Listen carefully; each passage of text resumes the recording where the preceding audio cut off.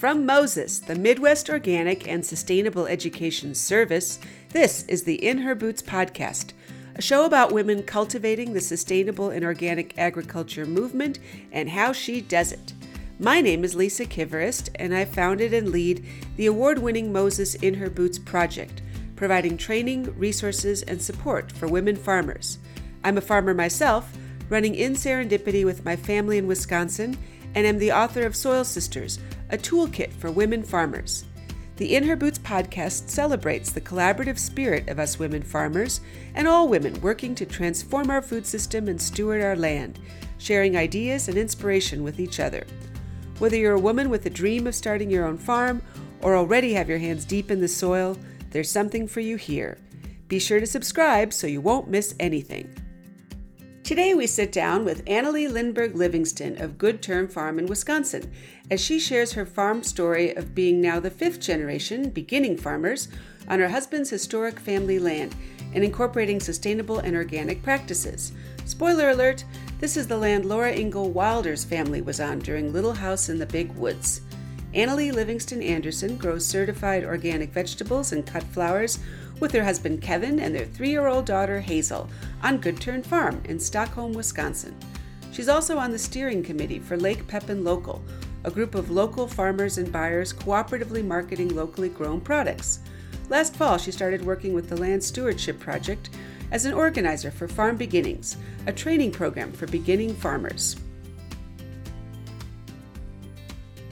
So we are here with Annalie Livingston Anderson of Good Turn Farm. Thank you for joining us for our In Her Boots podcast. And we actually are recording this at the Moses New Farmer University. And you just spoke on the Beginning Farmer panel. I did, yeah. And it's a lot of good new farmer energy. So thank you for joining us and sharing your story more in detail here, because you have been farming now a couple years officially. This coming season is our third official season, we say. Okay, so give us the quick synopsis of where you are now, and then we'll take it backwards of where this all started. Yeah, and thank you very much for asking me to do this. I'm honored.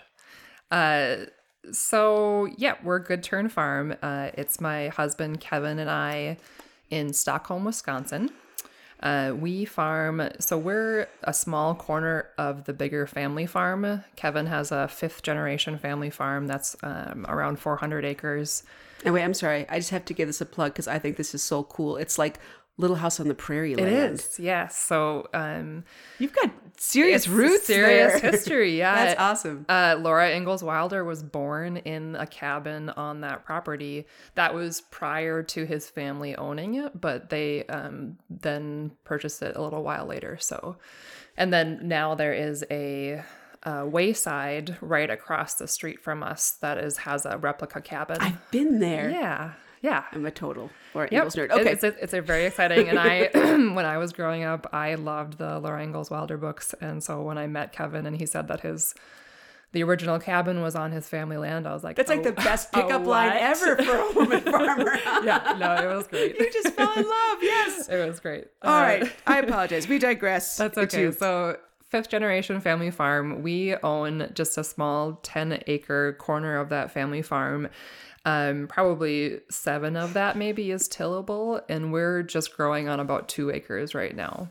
So we do mixed vegetables mostly. We're certified organic. We got certified organic in our 2nd year. We do a fair amount of cut flowers, and we're also dabbling in cultivated mushrooms on logs. And we have 2 high tunnels right now that we're growing in for season extension, and fabulous. Yeah. So where did this all start for you? Where did you grow up, or did you grow up on a farm situation? I grew up on a hobby farm in Duluth, Minnesota, and I lived there most of my life. We always gardened a small vegetable garden as I was growing up with my parents, and my grandparents actually lived next door, and they also had a garden. And so that was something that was always definitely a part of my life growing up. We moved off of the hobby farm during my teen years, and I definitely abandoned gardening at that time because I was disinterested in everything because I was a teenager. But actually, I moved back to that hobby farm property. My parents still owned it when I graduated high school, and I moved back to that property with a couple of friends and actually lived there throughout my undergrad as I was going to school at UMD in Duluth.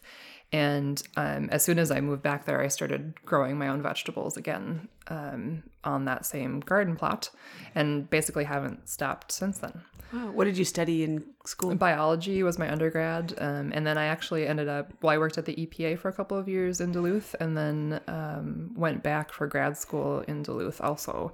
That program was integrated biosciences is what it was called, but I was studying mostly evolution with an insect model that I was studying. So that was interesting. I wasn't necessarily passionate about that subject, but that was the best program that I got into, considering there was a teaching assistantship offered and it was in my hometown and it made sense. So that's what I did. But actually around that time is when I really started when I started grad school was when I got really interested in sustainable agriculture. And it started to click for me that was a really good intersection between like me going into science was always kind of based on my love of nature and wanting to learn more about the natural world and also conservation, like feeling a need to protect and preserve the natural world. And so,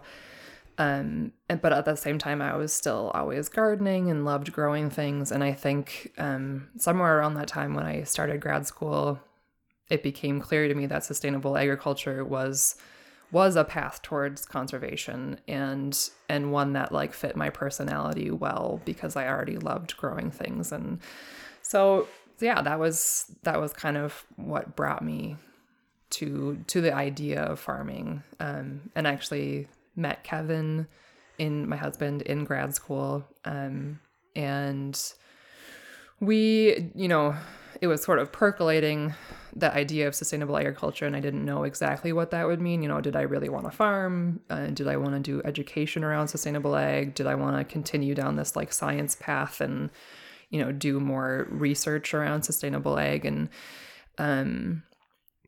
Kevin got into a grad program down in St. Paul at the Maine U, and we ended up moving down to St. Paul after I finished grad school in Duluth. And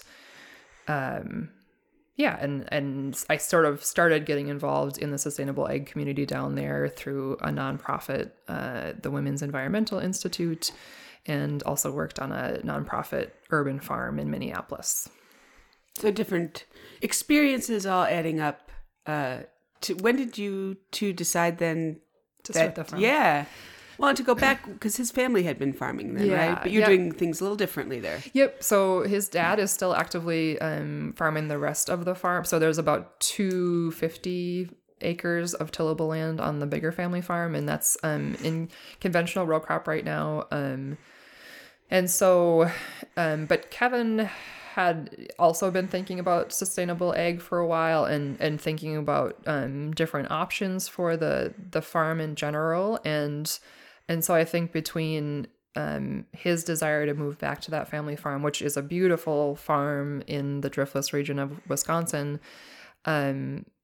he had that desire to go back there and continue working on that land. And I had this, experience growing vegetables, and also I worked a little bit on a CSA, so that was at the Women's Environmental Institute. And so I had some experience with that, with growing vegetables on scale and direct marketing. And so those two things combined kind of led us to the idea of going back to the family farm and starting a small vegetable farm, because that was what I had the most experience in. And what year was that then? When did you... Yeah, so we kind of made the decision almost, I think, as soon as we had moved down to St. Paul. But, we did a lot of we formed an LLC right away, and because we knew we wanted to do it and heard that was a good thing to do just to like protect ourselves. And so we formed an LLC, picked a name. Kevin kind of had already been thinking about that name prior to us. The Good Turn. Good Turn Farm. I mean, it's... I think the idea of it is on a physical turn in the road, but it is also the idea of turning the bigger family farm towards more sustainability and sustainable practices, I think, is where that came from. And I really liked it, and it was nice and simple and easy to pronounce. Yeah, good point. Yeah. How was the say transition, but just the evolution with Kevin's family as far as farming practices? And that's always, those are hard conversations to sometimes have. Yep. And they have been amazingly supportive. I think there's definitely a lot of,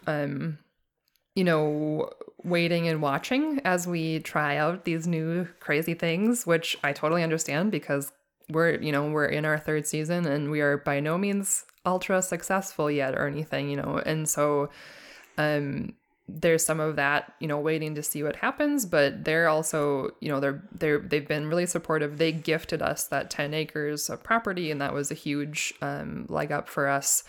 And then they've also been super generous with lending of tractors and other implements, and so that has been just a huge benefit to us. And they actually also did a ton of the work on our house when we renovated the farmhouse. Was there buildings on the property? There was an old farmhouse that Kevin's grandparents actually lived in, and that was built, I think, in like the early 1900s. That had been empty when we finally started going out there. I think it had already been empty for several years.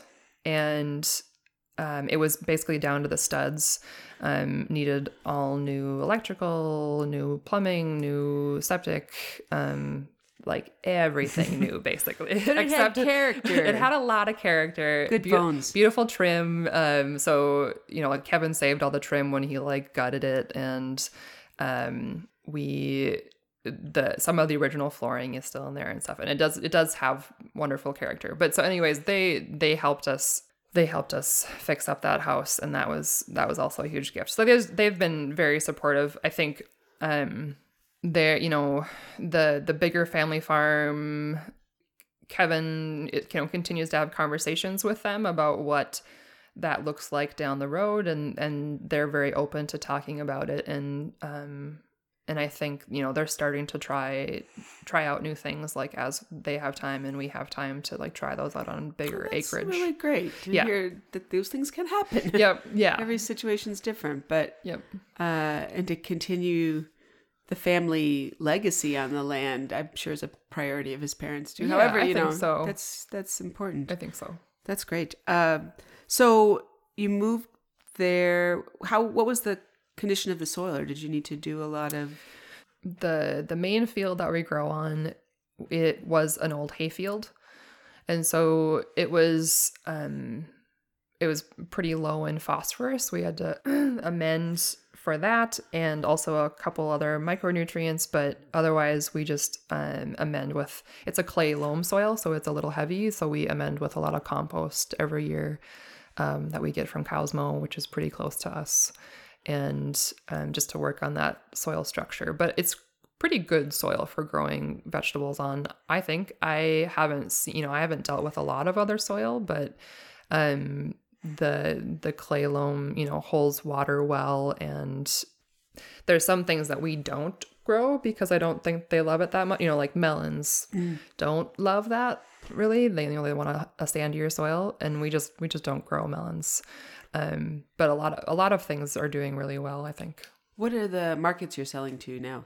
Yeah, so about half of our stuff right now we're selling through the Hungry Turtle Farmer Cooperative in Amory, Wisconsin. And so they're about 45 minutes, I think, east of the Twin Cities. And so they sell mostly into the Twin Cities to co-ops and restaurants. So they're a hub. So, I mean, it's a place where a lot of farmers can bring their wares for more efficient distribution. So the Hungry Turtle Farmer Cooperative is in Amory, Wisconsin. We sell about half of our stuff to them. So it's a really nice setup for us to be able to tell them once a week that we have, this list of produce available, and they tell us what they want, and we harvest it and bring it up there and drop it off. And that is all we do. Obviously we're getting a lower price point, per pound or whatever than we would be if we were selling direct. But so far, it's really been worth it for us, just as we're trying to get better at growing produce and getting better at growing produce like at a larger volume too. So that's about half of our marketing is through them. And then they are selling their stuff mostly into the Twin Cities to to co-ops, like food co-ops and restaurants. And then we also, the other half of our stuff last year went mostly to local buyers. So that was a big mix of things: local restaurants, a handful of local restaurants, a small local grocery store. And then we do a once a month small farmers market in Stockholm, Wisconsin. And we also do like special orders where we send out an availability list to our local community members, and they then just send us an order via email, and we harvest that during our regular harvest and have it for pickup for them. So you're pretty diversified then in your market outlets. Yeah. And that has definitely developed over time. I think we originally, our first year, basically only sold through the Hungry Turtle Farmer Cooperative. And we also at that time had an on-farm food stand where people could just buy off the farm there. And then as we're developing and making more connections, we're kind of growing that the more local sales part of our marketing. Awesome. Great. Thanks, Annalie. Thanks for listening to our In Her Boots podcast. I'm your host, Lisa Kiverist, with the Moses In Her Boots project. This episode's audio engineer was Liam Kiverist of TechSocket.net. The podcast was brought to you by the Midwest Organic and Sustainable Education Service, Moses. The mission of Moses is to educate, inspire, and empower farmers to thrive in a sustainable organic system of agriculture. For more information on Moses, In Her Boots, and a bounty of organic resources, check out mosesorganic.org.